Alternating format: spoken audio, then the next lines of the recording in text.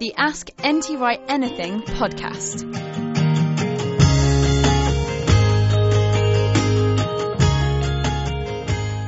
Hello and welcome to your fortnightly theology fest here on the show, which brings you the thought and theology of N.T. Wright, also known as Tom Wright, with me, Justin Brierley, theology and apologetics editor for Premier. But it's not just theology, it's also very much a pastoral kind of a podcast, and from that point of view we'll be mixing theology and pastoral issues as we tackle the issue of prayer on today's episode.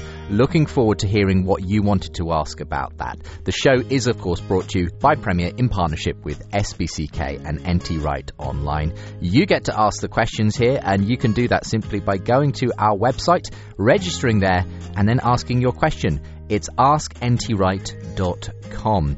We're running another book giveaway at the moment as well, so if you get signed up there at the website, you'll be automatically entered into this latest prize draw. 3 signed copies of Tom's best-selling book, Paul, a Biography, plus I'm chucking in a copy there of my own book, Unbelievable, Why After 10 Years of Talking with Atheists, I'm Still a Christian, for each winner. You just need to be signed up to our newsletter by the end of July to be automatically entered into the draw. askntwright.com. And if you enjoy this podcast, you might also enjoy the Unbelievable podcast. Our London conference coming up very soon, Saturday the 20th of July, with 13 international thinkers, including Krish Kandiah, Christy Mayer, Bruxy Cavey, and many more. Speaking truth in a post-truth world is our theme. Go and check it out at premierchristianradio.com/unbelievable conference. Still just time, if you get this in time, to use the discount code SPEAKTRUTH, all in caps, before the 20th of June for a 10% discount. But do come along on Saturday 20th of July if you can. If you like theology, apologetics, evangelism, that's what the conference is aimed at. premierchristianradio.com/unbelievable conference.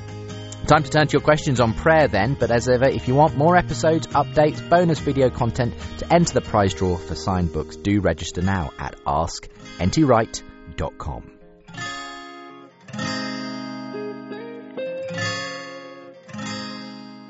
Well, welcome along to another edition of the programme. It's my pleasure to sit down from time to time with Tom Wright to talk about all manner of things. This is called the Ask NT Wright Anything podcast, Tom, and we do ask you all kinds of things. Yes, that's fine. We don't always get into car mechanics or that sort of thing, but that would be a very short conversation with me. I thought we'd talk in this particular edition about prayer. Mm-hmm. We've had a number of questions on this subject, but I thought I'd begin by simply asking what's your sort of prayer routine, and are you willing to share it with us? Sure. I learnt from an early age, really my early teens, that the wise thing to do was to sit down first thing in the morning with the Bible and have a rhythm of letting God speak to me through Scripture and then responding with my own prayers. And that, of course, is, as I eventually discovered, is what my own tradition, namely the Church of England, was trying to teach me anyway, because the services we call morning prayer and evening prayer are basically that, lots and lots and lots of Bible with lots and lots of response, formalized slightly, but basically that rhythm of Bible and prayer. And that's the rhythm I follow now. I mean, when I was Bishop of Durham, I had morning prayer with my chaplain and anyone else who was around early in the morning, but I used to have a private time before that, and my regime for the private time for years has been, as soon as I can, having got up in the morning, to make a large pot of tea and to get the Bible and to find a quiet private spot, which becomes a kind of inner sanctuary within the home, where this is where I sit in the morning. And so now that I'm not bishop anymore, not dashing off in the way that I used to, I have a more extended time where I'm reading and praying from quite early. I'm an early riser, and I have been most of my life. And that also, because it's private, allows me to read in the original languages, because that's what I do professionally. So for me, the Hebrew and the Greek bring me in touch with the biblical authors and the early communities that were reading these texts in those languages, and being able to sense what that's all about. And that turns very naturally into prayer, both into the Psalms and the Canticles from the prayer book, but also into my own prayers. And I have then a diary of some people and some issues that I pray about every day, and some that I pray about once a week. So there's a weekly diary and a daily list. And is that important for you to sort of have those sort of specific things that you name and come back to on a regular basis? Oh, yes. I mean, when you say to somebody, yes, I'll pray for you on that, it's very easy for that to slide into the back of the mind, and then 6 weeks later, I promised to pray for so-and-so, and then feel guilty about it. So it tends to go into the prayer diary. And the list of daily people grows over time, and I think wisely every 5 or 10 years one needs to cull that and say, actually, we'll commit this person to God's safekeeping, and they will now be once a week rather than once a day or whatever. But there are many, many things, and the older I get, the more there are, where, as somebody who was once my spiritual director used to say, well, God might give you the answer to this prayer in a day or a week or a month, or it might be 10 years, but our job is just to be faithful and day by day just keep coming and saying, by the way, I haven't forgotten, please will you do something about this, or please will you look after this person. Obviously many of the people that I pray for on a daily or indeed weekly basis I'm not in touch with daily and weekly, but I mean there's one of my former students, she and her husband are having a baby soon, and though I'm not getting regular reports, I'm thinking about them. Another of my students, he and his wife have just had a son who has Down syndrome, and that requires special prayer, so we hold on to them for that moment, and so on and so on and so on. Yeah. And if the diary changes and circumstances don't allow that routine to happen, do you miss it? Do you sort of feel the difference? Yes, it's very odd, and indeed, like coming to London as I've just done, getting up in a hotel room and trying to reproduce in a funny hotel room what I would do at home. So always make tea if the hotel will allow you to. Though American hotels don't always give you that facility. But then, yes, to spend some time. Right. Yes, travel is tricky, and I try not to feel guilty about that. If I'm on an overnight flight, if it's possible, I'd like to wake up and spend a little bit of time with the Bible, but you get bashed around, and the question is not, can you make it identical every day, but can you just come back to regularity as soon as that's feasible? Just before we come to some of the questions that have come in, I know you've been involved in helping to promote quite a big initiative of late in the Church of England and across all the denominations in the UK, Thy Kingdom Come, which is specifically has been a prayer movement which ran from, I think, Ascension to Pentecost. Yes, that's right. And I was aware of it and vaguely joined in, because the church which I go to is a bit sort of sleepy on that kind of thing, and wasn't pushing it very hard in previous years. But this year, for various reasons, they involved me in writing some of the short talks that they put out on a podcast day by day. And so I had to think into the rhythm of it and why and so on. And it does seem to be an extraordinary thing for these 10 days. That's long enough to be quite significant as a program, but short enough to be quite doable. People, if you say to somebody, want you to join in this program every day for 3 months or something, oh my goodness, how can? But 10 days they can kind of see, doable. Oh yes, that's manageable. And essentially, it's very simple as well. It's to simply pray for people to come to faith. It's to pray for God's kingdom, the saving sovereign rule of God, as I might put it, to be at work in the world with specific focus on certain people for whom one has a particular concern. Well, it's perhaps too late to be involved this year, but I'm sure it will be running again same time next year. It's got more and more popular as the years have gone on. So that's Thy Kingdom Come. If you haven't heard of it, do go and look it up online. Let's turn to some questions, though. Taylor in San Diego says, my question is about prayer, specifically petitionary prayer. What does prayer for others actually change in the physical world? Does prayer in some way move God to take action in the world in ways that he otherwise would not have? Or is prayer more of a conversation with God or spiritual practice for the purpose of building a relationship with God that results in personal transformation of thoughts, ideas, inspiration, etc.? And there are various other questions which we might get time to, but I think that's plenty to go on for the moment. Does prayer specifically move God, or is it more for our own? Does prayer change us rather than changing God, as has been put? Sure. It's a funny thing. This is one of the very first questions about prayer I remember being put to me when I was in my mid-teens and a master at school, discovering that I had this crazy idea that I wanted to be ordained and that I actually thought Christianity was true, etc., etc. He came in exactly with this. Oh, well, of course, I know you people talk about praying, but actually, surely it's the case that if God wants to do something, God's going to do it anyway, and so maybe it makes you feel better, but nothing actually changes in the real world.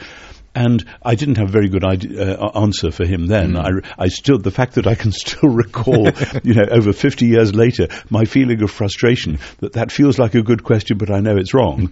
Because just in my own experience at that stage, I was maybe 15 or something like that, I knew that God did answer prayers, and that I had seen some remarkable things happen. I mean, remarkable within the confines of my own life. And that's gone on, and that's been the experience of Christians down the years. William Temple once said, when I pray, coincidences happen, and when I stop praying, the coincidences stop happening. And I think many, many Christians would say, yep, that's exactly how it is. And particularly, I think, there's something strange about the rhythm of prayer in that if you pray for something every day for a year or 3 years or 10 years, and then quite suddenly several things go ping, ping, ping, ping, ping, and suddenly there's a new configuration. Where did that come from? The answer, well, you have been praying about it for some while. In other words, it isn't a slot machine where you just pray and then something happens. But within that context, and I think as I've got older and I've thought a lot about Genesis chapter 1 and the role of human beings within the creation, and then bringing that forward into Jesus' teaching about the kingdom of God and Paul's appropriation of that, it looks as though what Scripture is trying to tell us in a very deep and rich way is that the God who made the world made it in such a way that some of the most important things he wants to do in the world would happen through human agency, that humans are in God's image, and that part of that is to reflect God's love into the world, and that's how God wants to work in the world. He doesn't want to come in heavy top-down, as it were. He wants to solicit our partnership, and that the mystery of prayer is that at the moment we aren't pulling levers and just watching things go click into place. That would make us arrogant, and it would make us actually puffed up and think that we were God rather than God being God. But there's something about the humble stance within the context of worship, of praising God for who he is, and then bringing specific requests, that seems to delight God. And this is something to do with the mystery of the Trinity, that from the beginning God intended to work in the world through his Son as a genuine human being, but then through his Spirit at work in human beings. So, and this all comes back, like most things do, to Romans chapter 8, where the prayer of unknowing, where we don't know what to pray for, is nevertheless the moment when there is a conversation going on between the Holy Spirit and the Father, which is shaping us according to the pattern of Christ, but bringing real change and freshness to God's world. I think the question often arises, though, for people who have a view of God as having sort of essentially, well, God knows everything that's going to happen, and possibly has even predetermined everything that's going to happen. So what on earth difference does my prayer make? And this is, I think, where, for instance, Janet in Wales is coming from, is a related question. Does God know the future? Does he know the details of our lives in advance? For example, how we may suffer, or our loved ones? And if he does, why pray? So it's that classic question, isn't it? Yeah. Reframed slightly. And I think one of the things we learn the more we read the Bible, I think, is that we can't start with a view of God as the celestial CEO or whatever, and then just sort of fit Jesus and the Holy Spirit into that. We really learn who God is by looking at Jesus. And with Jesus, there is a sort of freedom. There is a sort of freewheelingness. I don't think Jesus, as it were, knows in advance that somebody's going to come up to him with a trick question and show him a coin, etc. I think Jesus is able to respond in the moment and say fresh things, etc., etc. And I think that's an image of what God is like. And I think part of creation is God saying, let there be. God giving creation the freedom to be itself. God has made the world in such a way it isn't a machine. See, a lot of these issues arise because our culture is still really soaked in 18th century philosophy, and 18th century was when they were making all these splendid machines, and clocks were being developed in new ways, and then eventually in the 19th century they built steam engines, and thinking of God as the celestial mechanic as well as the CEO.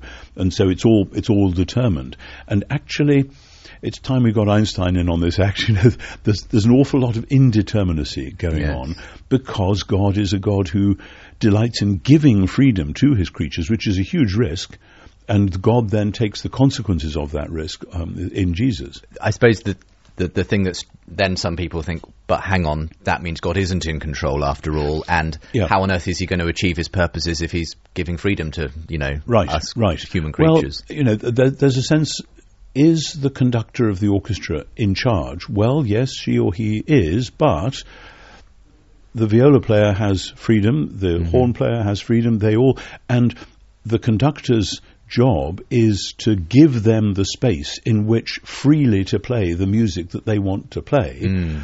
And depending on, if you go back a few centuries before we got a bit more regimented, quite often that would include a measure of freedom. And as a former jazz player, when somebody sets up a jazz number, does this mean that the players are less free because somebody has told them what the harmonies are? No, they are more free. Within this framework, they can now express themselves, often in ways which delight and surprise the friends who are playing with them. So that's more like what's going on, I think, with creation.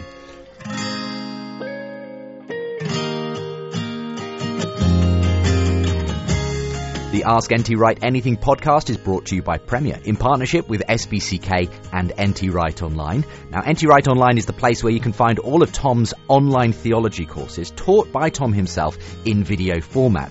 Now, if you've been around church, you probably know the Lord's Prayer, but have you ever really thought about it and why Jesus gave it as the model for talking to God?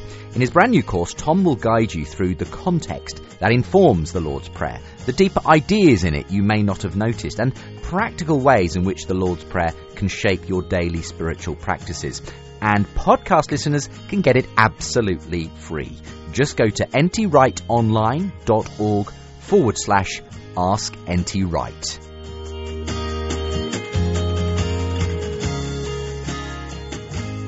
Mark in Washington State asks, I'm curious how you reconcile Jesus' assertion that we can ask for anything in his name or ask the Father in his name, from John 14 and 15, in expectation that it will come to pass with the reality of the many times godly Christ-following people have prayed for the healing of loved ones, only to have them pass away with no apparent answer to their prayers. Thank you. I know this is never an easy question. No, it isn't an easy question, and in my close circle of acquaintances, there's been one such instance within the last year. A dear godson of mine who died of cancer in his mid-30s, a lovely Christian young man with a super family, and lots of people praying, I'm sure. Lots of people praying, actually a lot, because he was quite well known in his circles.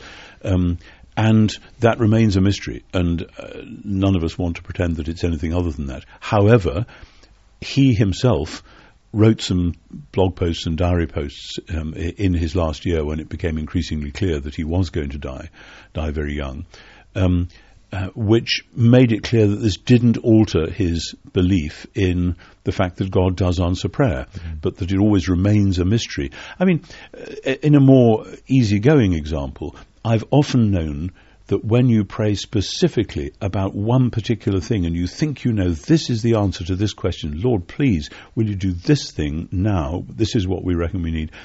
And while you're praying about that, God quietly is doing something else over here, and suddenly you realize, oh, I see, God seems to be taking these prayers, and this is a much better answer than the one I had in mind. Now, I'm not saying that for my godson to die when he did was a much better answer in all sorts of ways, but I think that's the point at which we say we are here staring into a void which sometimes seems dark and sometimes seems bright, where we just have to say, into your hands. We are not in charge. God is in charge.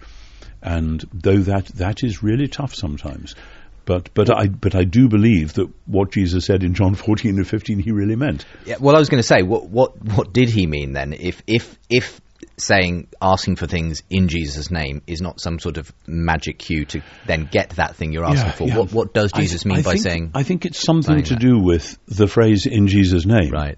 And this isn't a cop-out; it's a way of saying, who is this Jesus in whose name we're asking? And this is the Jesus who, in the scene in Gethsemane, in Matthew and Mark anyway, asked very specifically a question to which the answer was no, namely, please can there be another way? And then, nevertheless, not my will but yours. So the Jesus in whose name we pray is the one who himself went through that and ended up saying, my God, why did you abandon me?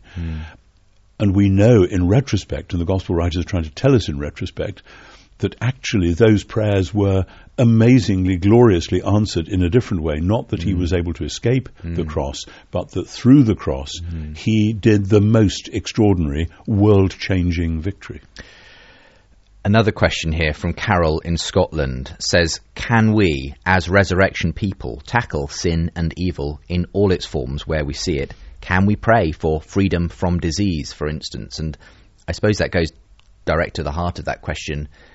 Can we be so bold as to simply pray for people to be healed of disease and sickness? To be sure. And I have known people who the doctors have basically said, sorry, there's no chance, and people have got round and prayed and around the world.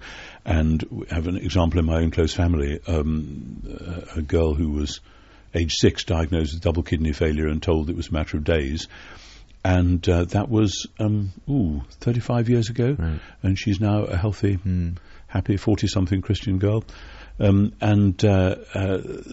is no explanation. The doctors had no answer to, we don't understand why she's not dying. And that is repeated again and again. If you talk to people who've been involved in that kind of ministry, that is clearly the case. So I want to put that there and say this really does happen. Partly because God can do whatever God wants. The idea that he's sort of imprisoned in a system of his own making, which means that he isn't allowed to do different things, I think is quite dangerous. Sorry, there was a second half of that question. Well, it was really just, can we pray for freedom from disease, for instance? Well, yes, we can. At the moment, that prayer, I think, is subsumed within the larger prayer, going back to Romans 8, which is, and also places in the book of Revelation, where God's people have always prayed, how long, O Lord, how long?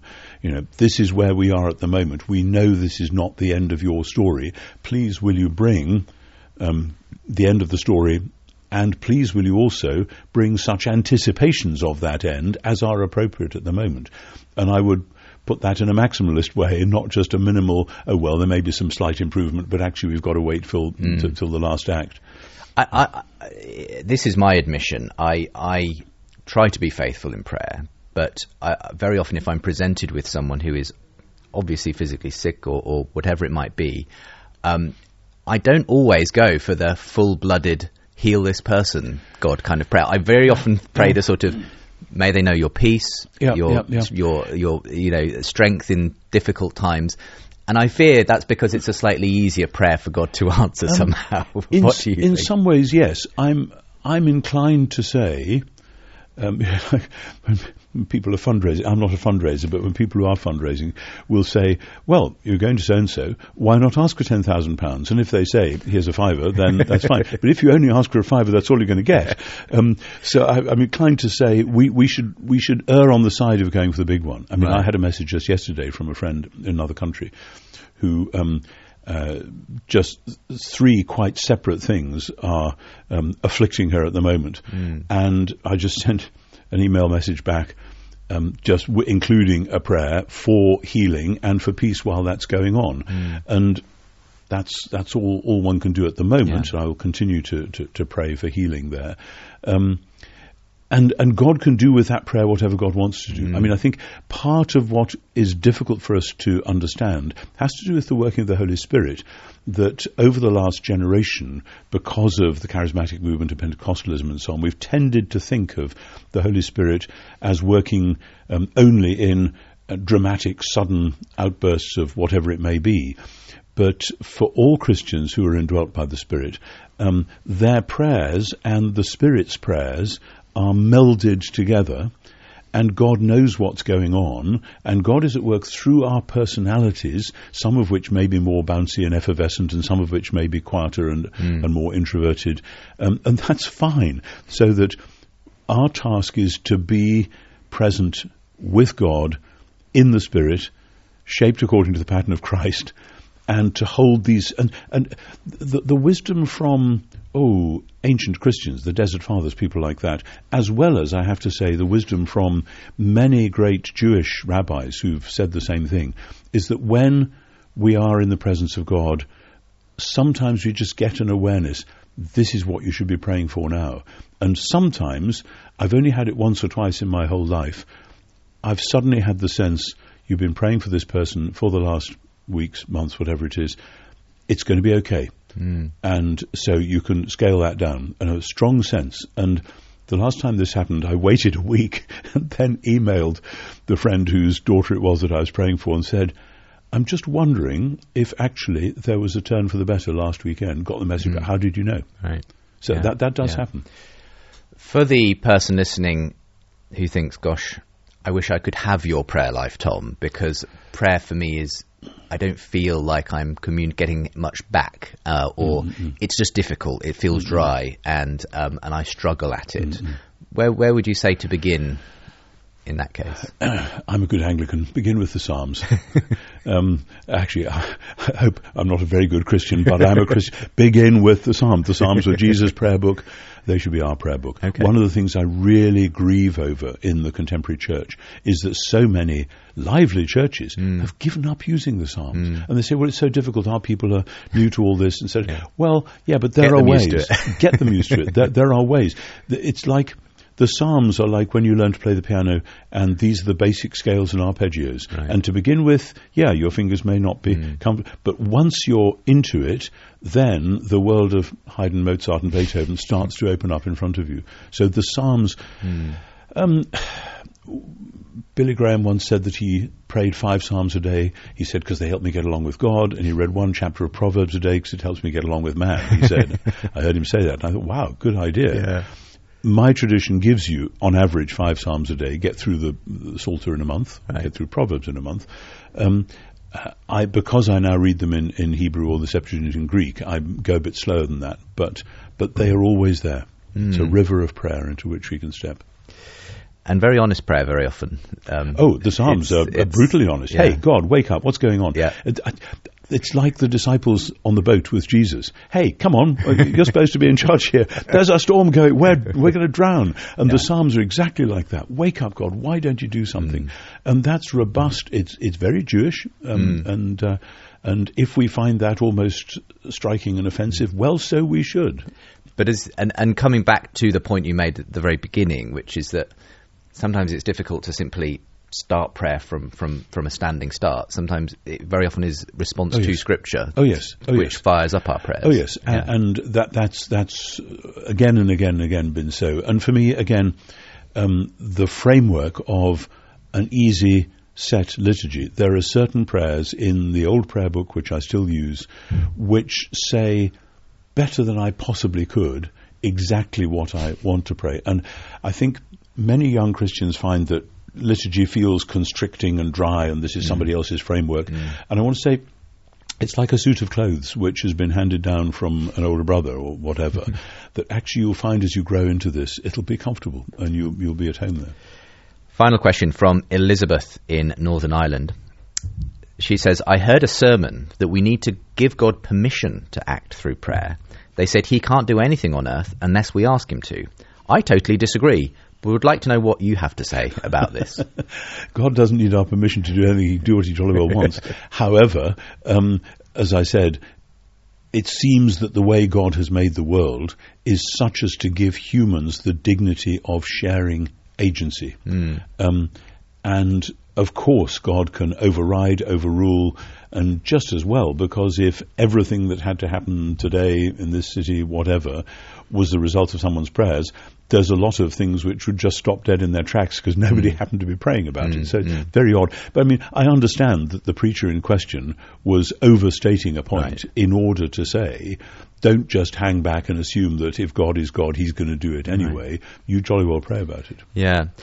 And just as we close out, something that I have more and more been drawn towards is the theology of the idea of us being involved at some level in a sort of a cosmic warfare, and our prayers are being joined, if you like, in that movement of God's kingdom. But there is another kingdom pressing against that. And so when we don't perhaps always see the answers we would like to our prayers, we've got to remember it's a battleground, and we don't see victory in every battle in the war. I would put together that scene from Gethsemane where Jesus is absolutely up against it and sweating drops of blood and so on. Deeply uncomfortable. This is not the sort of calm, mystical, easy access. This is absolutely up against the wall, put that together with Ephesians chapter 6, where Paul talks about our struggle being with principalities and powers, and where the weapon of all prayer is one of the weapons in the spiritual warfare. And one of the things that I think I've learned is that often that's going on when we don't really think it is, that we're doing something that seems to be ordinary, and it may be only later we look back and say, oh my goodness, that was what was at stake there, some real major issue going on. One can get, don't know how to put this, I was going to say one can get sort of overexcited about this. So, onward Christian soldiers marching as to war, let's go. And I want to say this is a messy war. Right. It's dark. The enemy does not play fair. There's no Geneva Convention in spiritual warfare. And so often the things we have to do are to hang in there when it's tough. In Screwtape Letters, Lewis has Screwtape the senior devil saying to Wormwood the junior devil, make no mistake, our cause, that is the devil's cause, is never more in danger than when a human being, and here's the phrase, no longer desiring but still intending to do God's will, looks out on a universe from which every trace of him seems to have been removed, asks why he has been forsaken, and still obeys. And that's obviously a picture of Jesus on the cross. Yeah. But Lewis is turning it into an image of what it's like when we're praying, when no longer desiring but still intending. That's a wonderful phrase. Absolutely. A great place to conclude, but perhaps this particular episode is about prayer, it seems to make sense to perhaps conclude with prayer. Sure. So Tom, I wonder if you would just lead a brief prayer, perhaps for anyone listening who themselves is struggling with prayer, or who would like to... in some way there are issues in their life which they've struggled to pray through and to see God's hand at work in. Perhaps you could pray for them. Sure, let's pray. Gracious Father, you make us in your image so that we can reflect your love into the world, and so that as we do that, we can know that love in ourselves. I pray for my brothers and sisters around the world as we all learn to pray, as we all learn to be kingdom people, to be image bearers, to be intentional about standing before you with the needs of your world on our hearts. I pray that you will take us as we are, very different from one another, different personalities, different backgrounds, different temperaments, but use us by your Spirit to be part of the great movement of prayer, part of the great breath of the Spirit, blowing in the world, catching us up within it. Teach us to pray. Take us, each one of us, from where we are to where you would have us be. Grow us spiritually. Make us people of faith, people of prayer, people of hope, so that through our prayers, in ways perhaps that we'll never even see except just glimpse occasionally, your will may be done and your kingdom come. We pray in Jesus' name. Amen. Amen.